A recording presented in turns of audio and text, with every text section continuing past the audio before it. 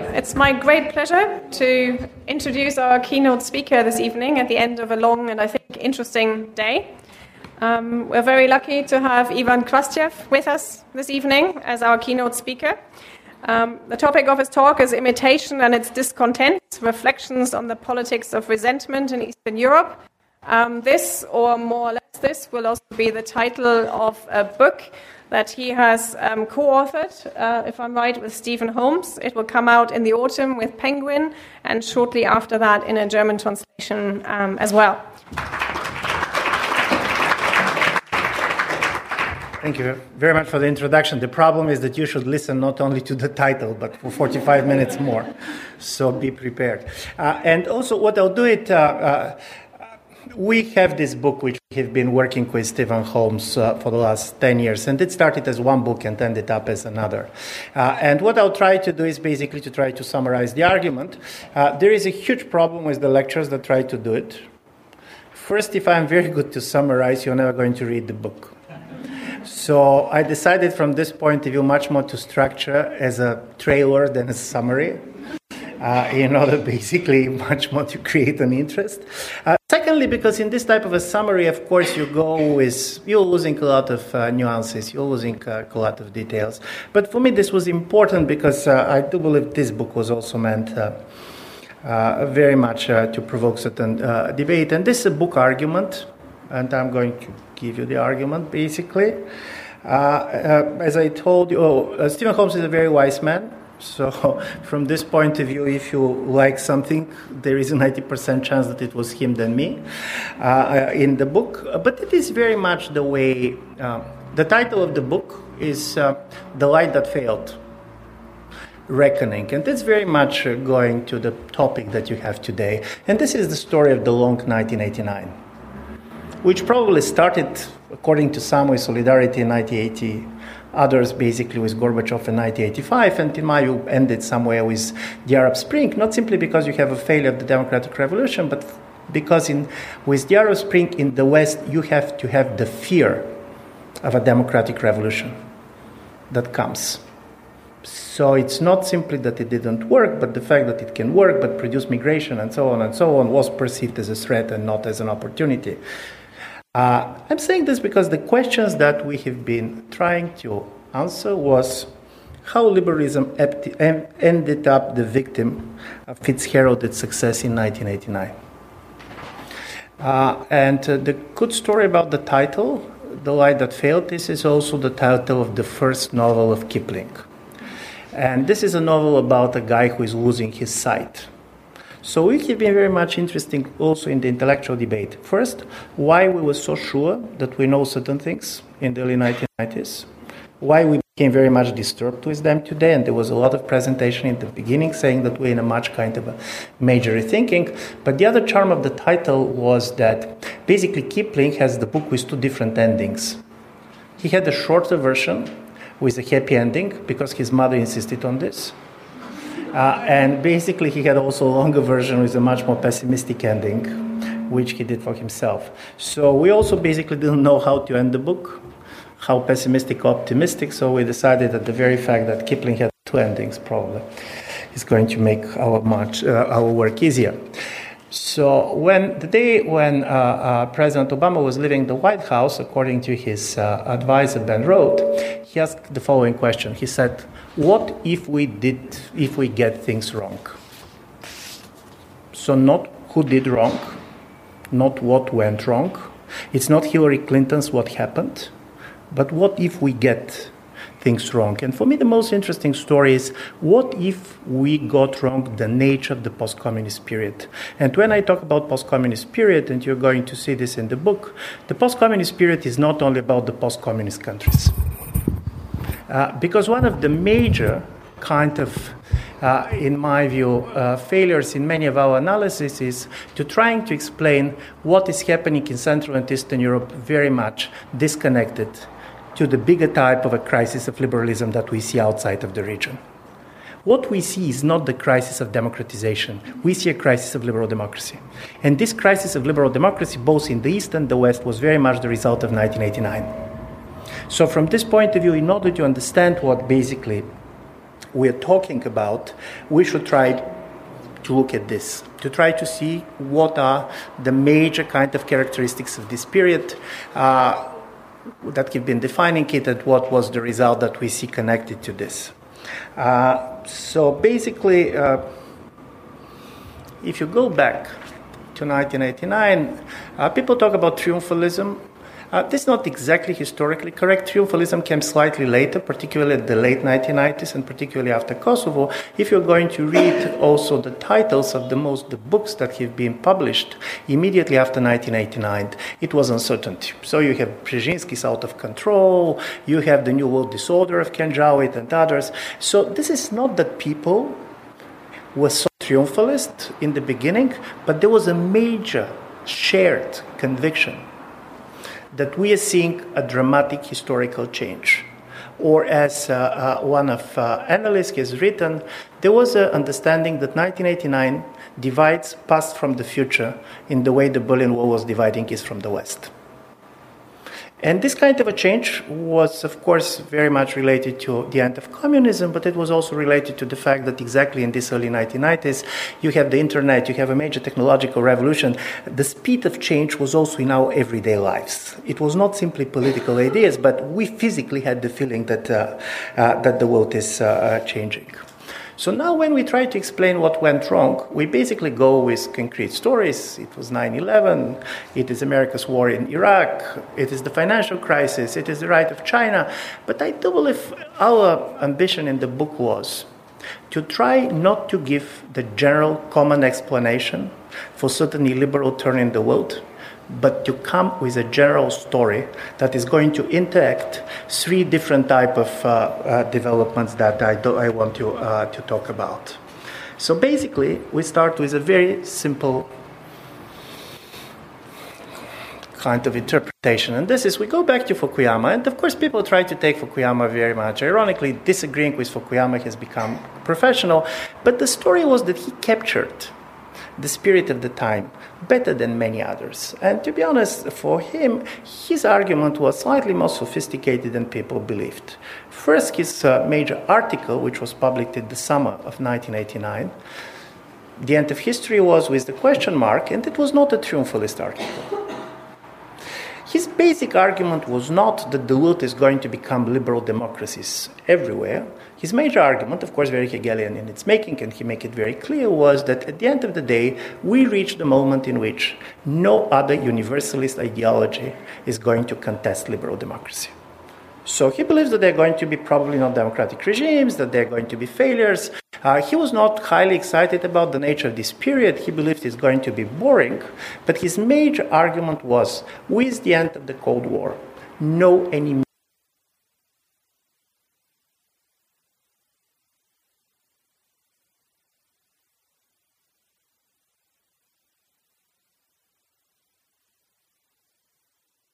course, worked very well for the Americans who won the Cold War, but it also worked very well in the post-communist societies because we have been told in the Marxist history has an end destination.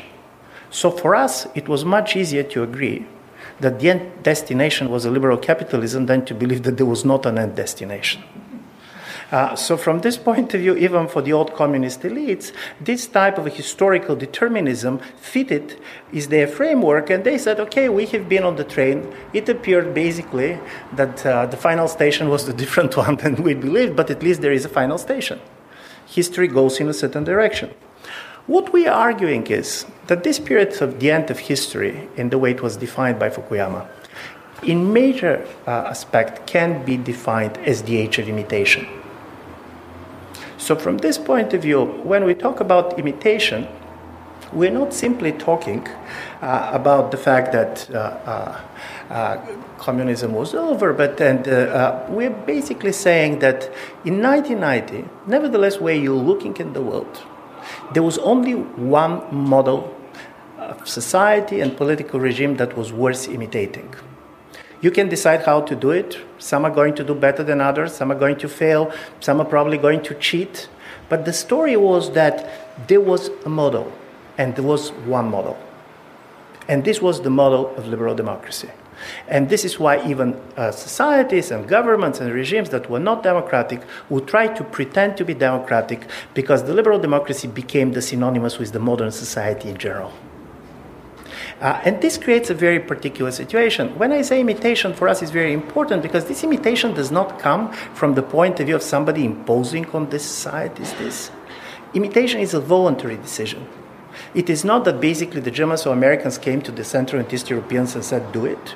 This was our decision, but this was a decision taken in a situation in which no major alternative was there, and even the Chinese, and I'm going to basically say something about this, at this moment was not very much contesting the non-alternative nature of this story. So our major idea is that this kind of a imitation imperative, which was the logical result of our understanding of the end of the Cold War, is the thing that explains the different type of resentment and reactions which we're going to see in 3 different cases that basically we're analyzing in the book.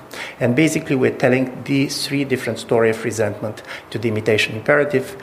We're talking about Central and Eastern Europe, we're talking about Russia, but also we're talking about the United States. Why they decided that the world that imitates them is not in their interest. And we're doing basically this, starting and first defining why for us imitation is important and what it means.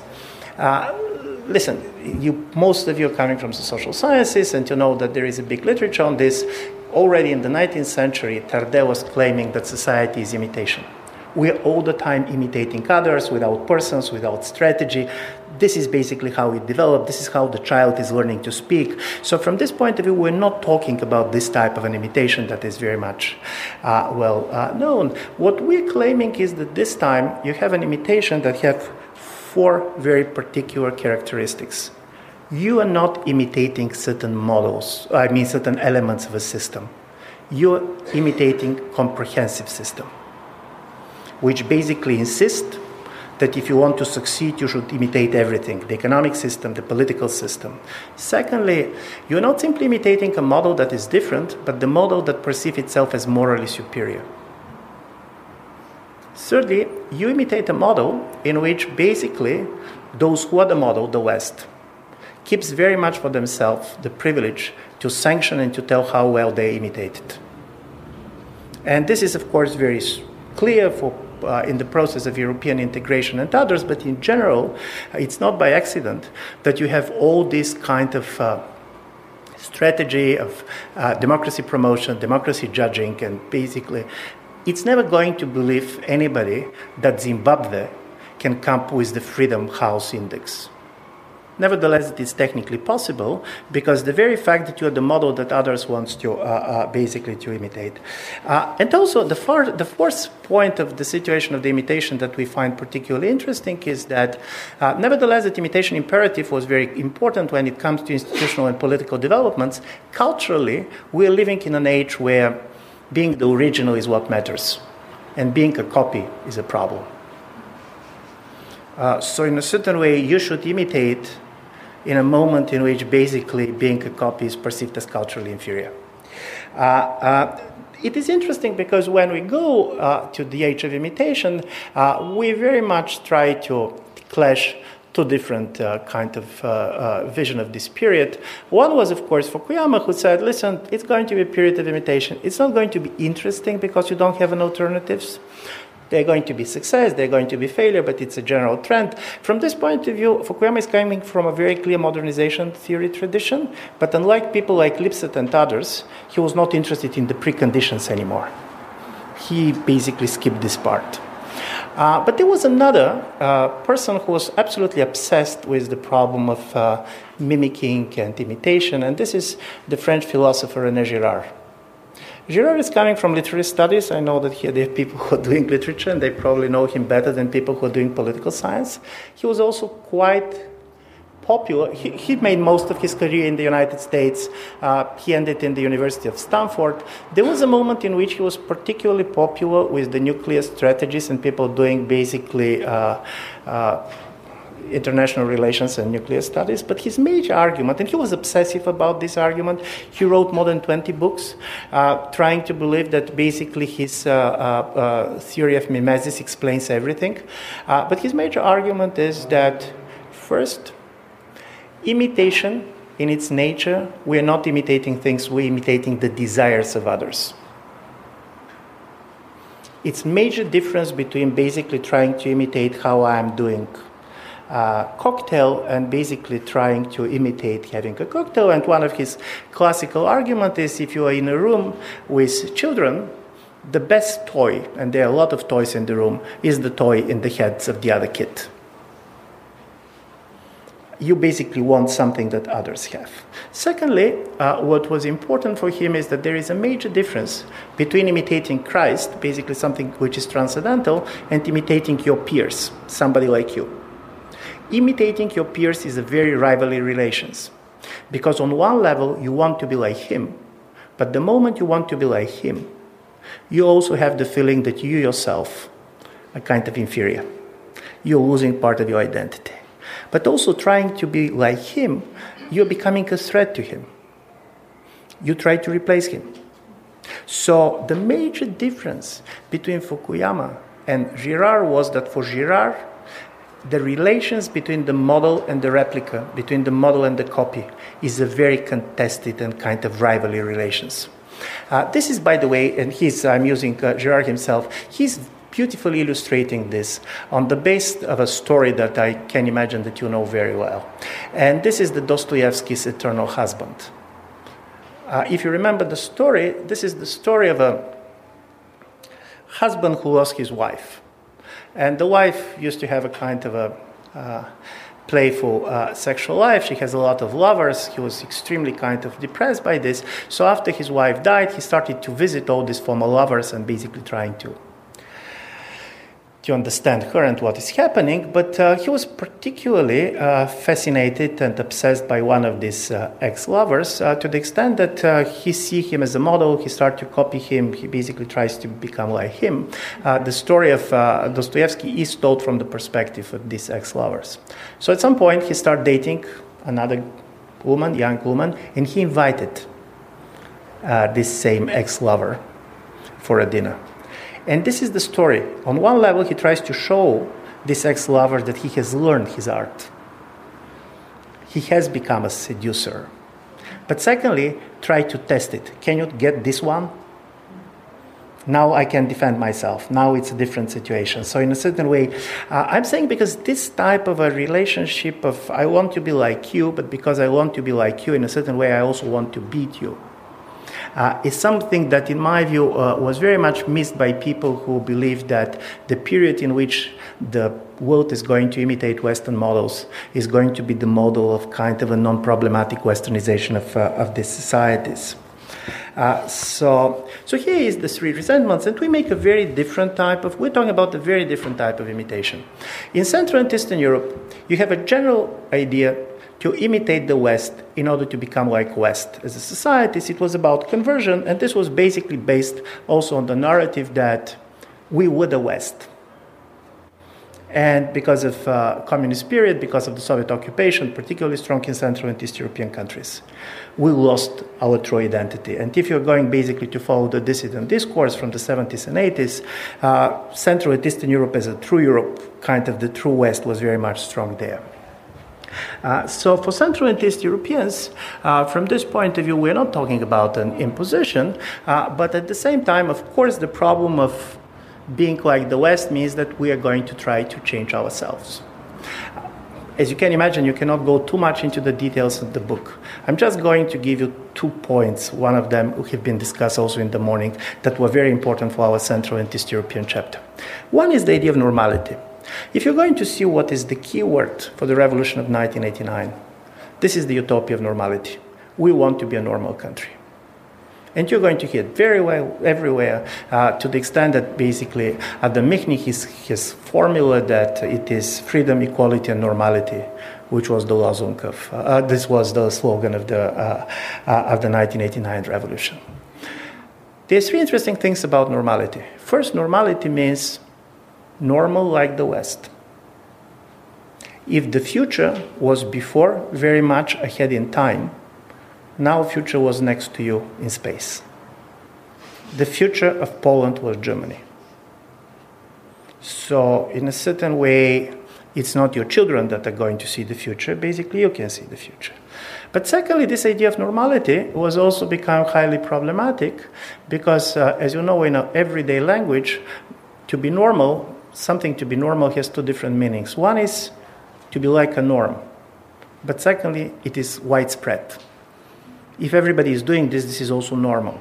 From this point of view, in many of our countries, to be not corrupt is normal because this is the norms. But to be corrupt is also normal because many people are doing this.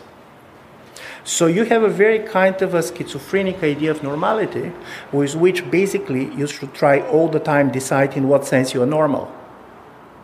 And it's very difficult to synchronize, particularly if you're in a business. You should basically decide to what extent one or the other idea of normality is going to help you to survive. So this idea of normality was critically important because it ended up very strongly with one people basically seeing their own reality as abnormal and trying to change it, but the other trying very much to make and to normalize the West. They're corrupt as us, but they're simply not ready to recognize it. They're basically pretending that they're different, but they're very much like us. I'm saying this because the anti-imitation discourse is very strong among some of the new populist sectors in Central and Eastern Europe. In the book, we basically, because we are doing quite a lot of work on Mr. Orban, Mr. Kaczynski, but some of the intellectual figures around them. And one of the stories, we do not want to be imitators anymore. The very fact of being imitators means we don't recognize that we are morally inferior, and also this power asymmetry that we are not going to tolerate. How you're changing this? The only way for the imitator to change his relationship to the model is to claim, I'm the model now. And this is basically what Orban did after the refugee crisis. He said, and I'm almost quoting him, he said, for 30 years we believed that the West is the model. Now we are the model, they're going to imitate us.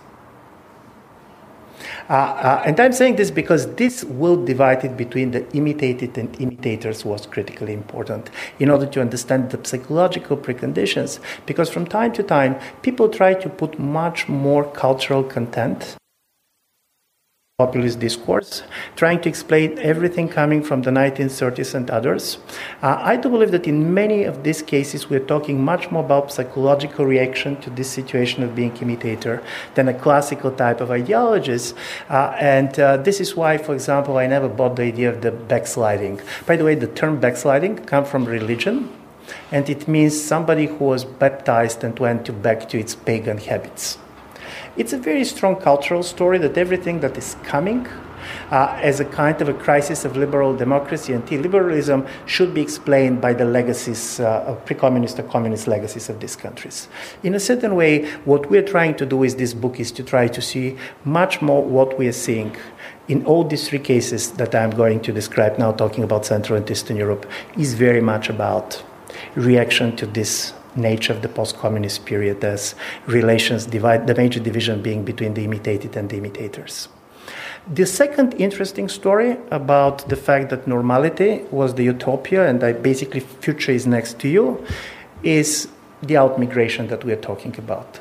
Listen, after every revolution, there was a major movement of people. But normally this is the defeated party that is leaving. It was the white Russians that left after the Russian revolutions. It was the white French that basically left after the French Revolution. The paradox of the liberal revolution of 1989 was that the liberals were the first to leave. And this has the explanation of the fact that every revolutionary wants to live in the future. So if the future is the Western society next to you, you want to test it, you want to study there, and to work. But this type of a major movement of people is one of the most important paradoxes, and I am very happy that this demographic question came early in the day, because people are not understanding the scale that we're talking about. I'm not going to give the Bulgarian data. I'm going to give the Romanian data and also the meaning of this data. Just for first of all, when you ask in the all public opinion polls that I have been seeing, Central and East Europeans, what is the best thing that happened to you as a result of the change in European integration, they're going to see the freedom of movement. The fact that we can travel freely and that we can work abroad. At the same time, now in the last survey, which European Council of Foreign Relations did, it appeared that in all Central and East European countries, with the exception of the Czech Republic, emigration, the fear that our own people are living, comes as a major concern, much bigger than the fear of the foreigners coming. Even more, in Poland, Hungary, and Romania, the majority of the people said that they are ready to tolerate if the government decided to make it difficult for their own people to work abroad for a longer period of time. The explanation for this, and we have been discussing very much the difference between the idea of the individual success and collective success. Communist societies were based on the idea of the collective success. Russians are doing shitty, but Soviet Union was a great country. Now, paradoxically, in the post-communist period, it's my individual success. I have a much more opportunity, I'm living better, but the collective success, Bulgaria is not overperforming, even basically in the Olympics. So from this point of view, this is quite important change, because if you see what happened with the outmigration is in Romania, for the last 10 years, 3.4 million people has left the country. 70% of them are younger than 40. As a result of it, three important changes are taking place. One, of course, is that the labor market in most of the Central and East European countries is becoming highly problematic, and you are never going to understand so-called the slavery law in Hungary if you don't understand basically that this is a result of this demographic crisis. But secondly, it's not simply people living. All the money invested in their education are living too. According to the calculations that the Italian colleague did, around 200 billion euro moved from the east to the west. For the last 10 years, based on the money being invested in the education of the people who left the countries. But it's not only people and money living, voters are living. When people are saying what happened to the liberal voters in many of the Central and East European countries, they're very much in the West. And this explains part of kind of a decline of...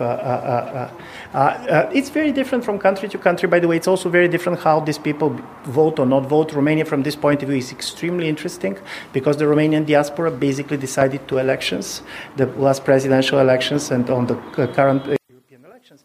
But it's very important because also, because of the freedom of movement, if you're a young person in some of these countries, you have a classical Hirschman dilemma of exit and voice.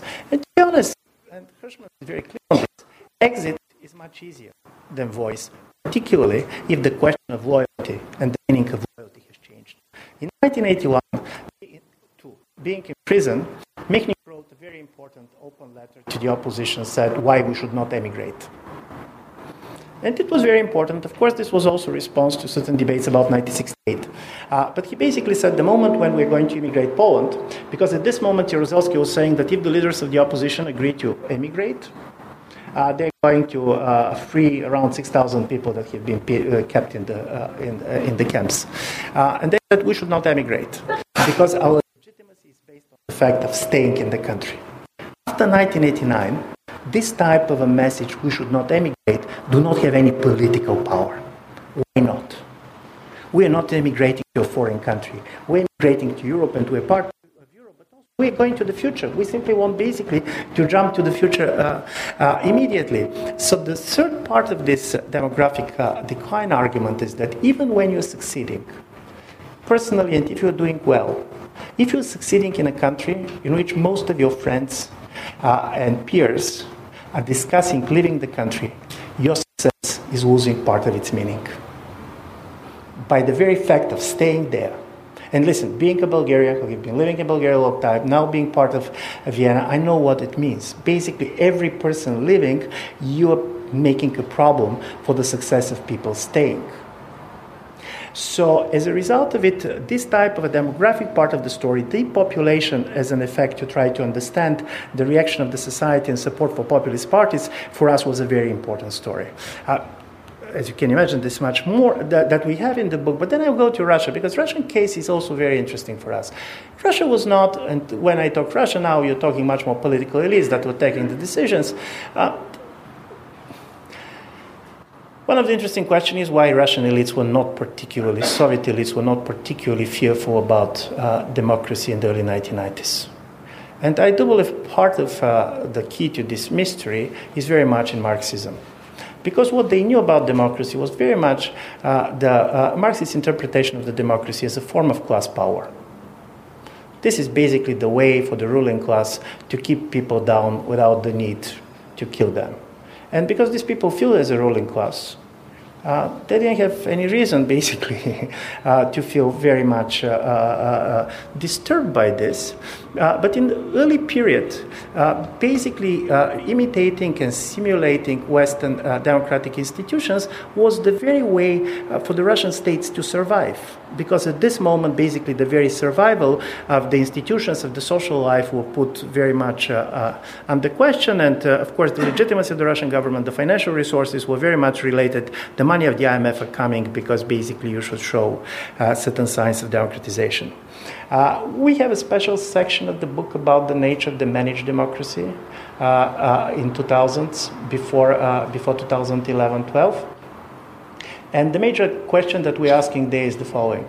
Everybody is saying why they're faking democracy and so on. For us, the interesting question is why Putin was rigging elections, which he was going to win in 2004, if the elections were free and fair. Secondly, why he's rigging them in the way that everybody knew that they're rigged. And our major argument is that managed democracy is much more about faking management than about faking democracy. In a certain way, by showing that you can control the situation totally and showing that there is no alternative to the president, the elections played a very important function in the way the non-democratic system performs. This type of elections is not about changing power. This type of elections is about consolidating power. First, you're using the elections to show that there is no alternative to the president. So all the time he's competing with people who, by very fact of being in the stage, are convincing the Russian voters that they are not an alternative. Neither Zyuganov nor Zhirinovsky basically are somebody that you really want to elect. Secondly, Russian elite was using basically the elections in the way the military use exercises. For example, people always say how much during the Russia-rigged elections people stuffing the ballots. This is not exactly the case. In a certain way, Kremlin is doing everything possible not to stuff the ballots because they want to see who of the governors can perform, who of the governors can basically get people to vote. And as a result of the presidential elections, you're not changing president, but some of the governors are going to be changed. This is basically the way to have certain level of control of a system that is not allowing control from below. An accountable system also needs. And thirdly, what is very important, this type of rigged elections are very important because on the night of the elections, Russia was totally traumatized by the disintegration of the Soviet Union. And this is a very important story. We're making on several pages this story. For us, the end of Soviet Union and the end of communism are something that are very easily coming together. For many Russians who are not very particularly nostalgic for communism, for them the end of Soviet Union was the end of their country. And this is totally different. For them, communism and Soviet Union does not go together. So it was much more the collapse of the Soviet Union than the collapse of communism that was the trauma about. But what was important is that on the night of elections, you have all these people that fear, and particularly in the late 1990s, there was a very strong fears that country is going to disintegrate. In 2003, 43% of the people on the opinion polls did not believe that the current borders of Russia are going to be permanent. Some believe that Russia is going to become bigger, but even bigger part believes that Russia is going to become smaller. And then you have the night of the elections. And then you see the most problematic parts, Chechnya and others, voting 96% for the president. 90. So this is a kind of a parade of unity. You have the feeling that the process of disintegration is under control. And also the elections are critically important to make a distinction between the loyal opposition and disloyal opposition. What is important on the Russian elections is who is going to be allowed to compete. If you're allowed to compete, basically, you're sanctioned of being loyal opposition. If you're not, and this can change. For example, Navalny was allowed to compete in Moscow. He overperformed, so in a certain way it didn't work well. But we are working also quite a lot with the idea of the imitation democracy, which one of the Russian political scientists have been very much developing in the 1990s. All this system of imitation basically makes Russian regimes, the source of legitimacy was rigged elections, which everybody knows that it's rigged, but nobody is protesting. And this is why 2011, 2012 protests were in a way a regime change. Because this source of legitimacy cannot stay because people have been protesting. And then I do believe we see a second type of imitation, which we're calling very much mirroring, in which basically the decision of the Russian government was we were imitating the wrong things. It's not the institutions that the Westerners are giving us that is worth imitating. This is America's foreign policy.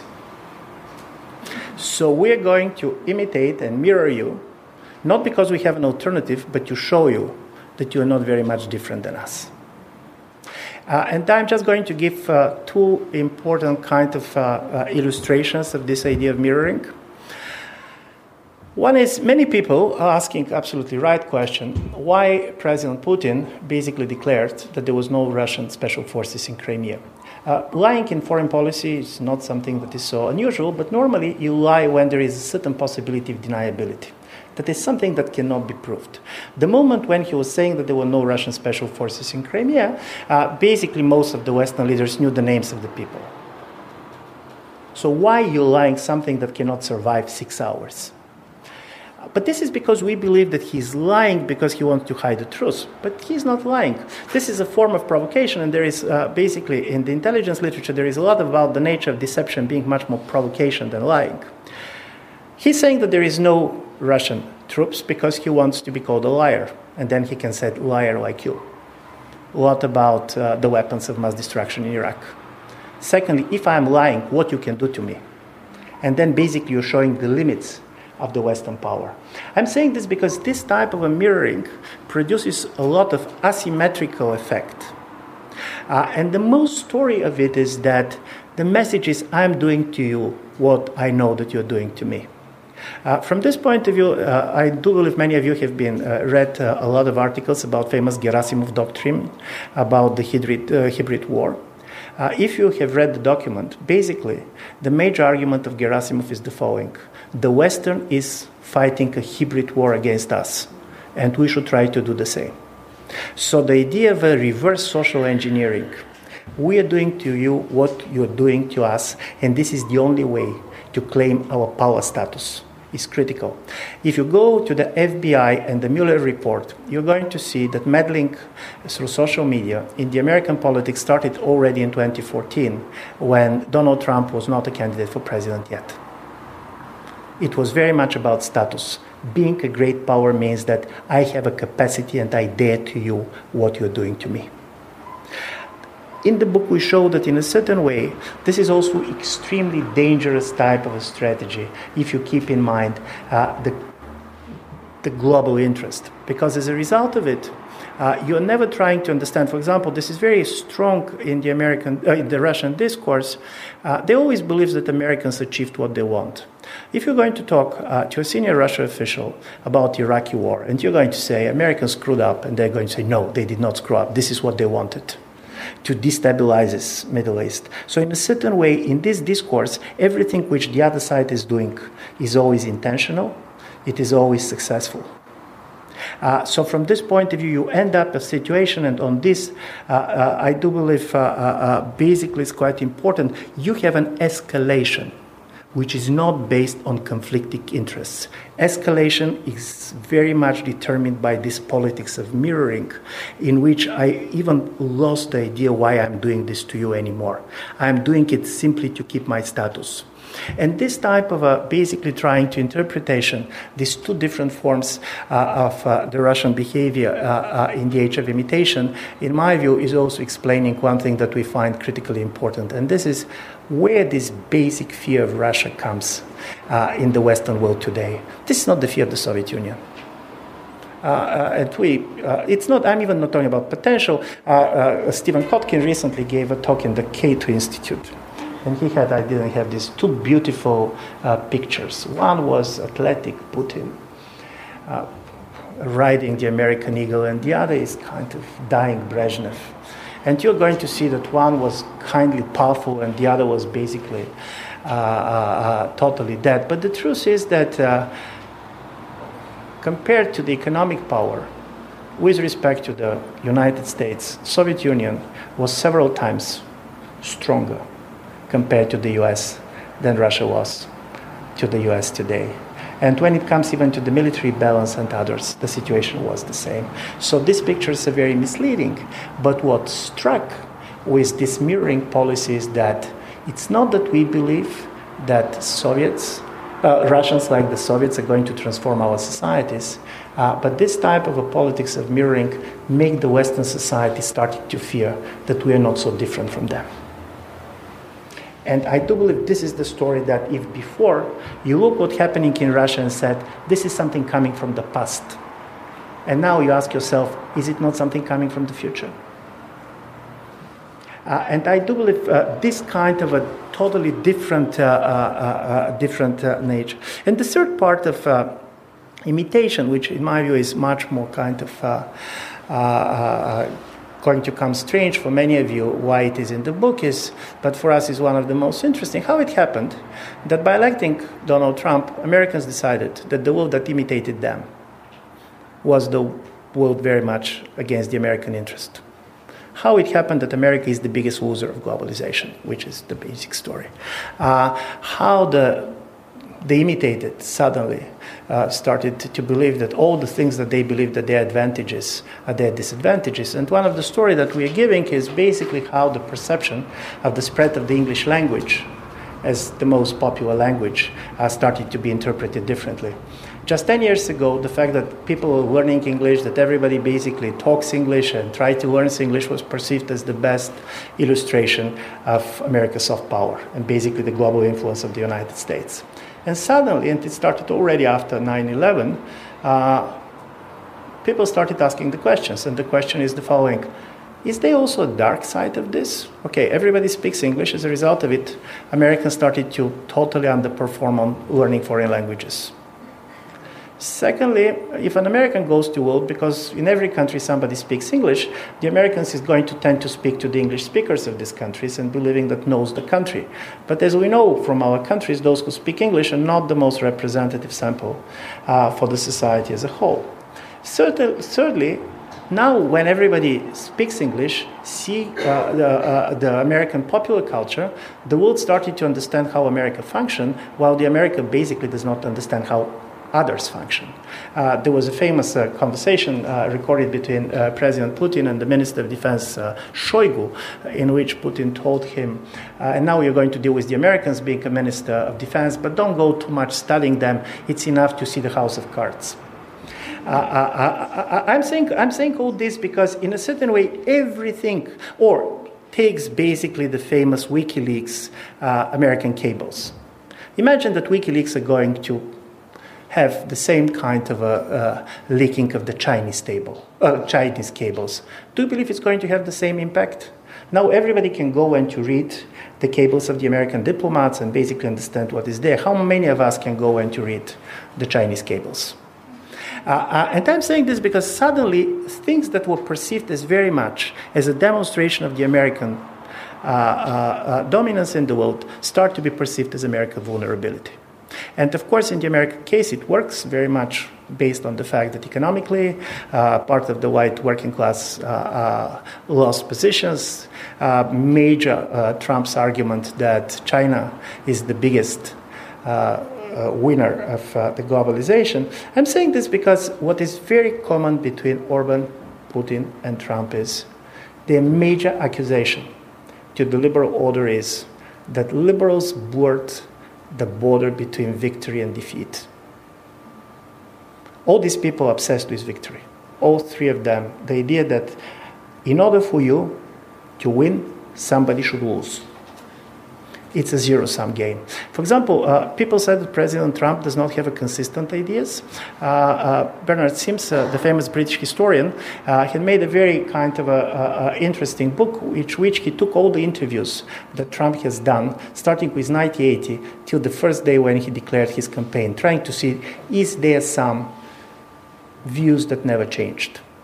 And one of them was about this. He said, where is the fairness of the world in which Germany and Japan lost the World War II and they are living better than us? How we know that we are winners and they are losers if they are living better?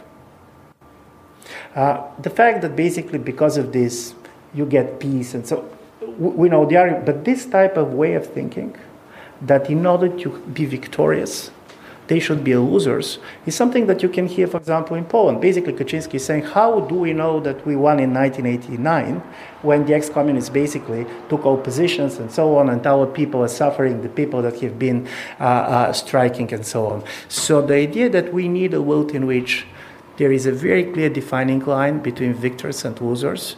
And the major attraction of liberal democracy, at least in my view, the idea that when you're losing, you're not losing everything, you're not losing your life, you're not losing your property, and you have a second chance. This major advantage of democracy was blamed being its liberal democracy, basically blamed being its major vulnerability.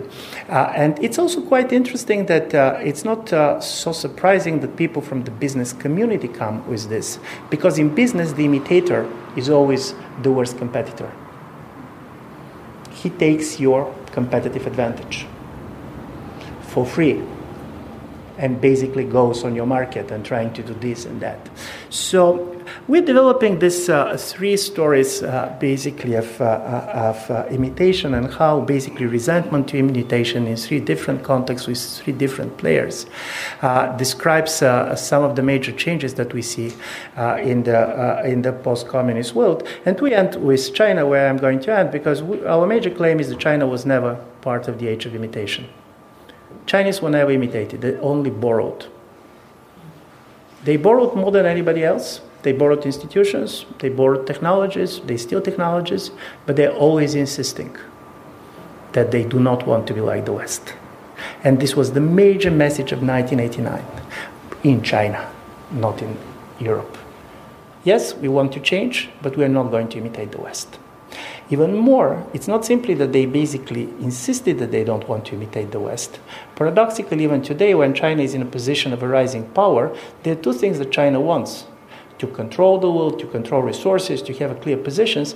But unlike the United States, China believes in its exceptionalism, not in its universalism, and they don't want others to imitate them, first, because they do not believe that anybody can imitate China.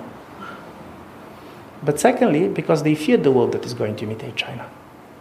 And this major kind of a view in which I fear the world of replicas, while basically much more this combination between exceptionalism and universalism that was part of the message of the West in 1989.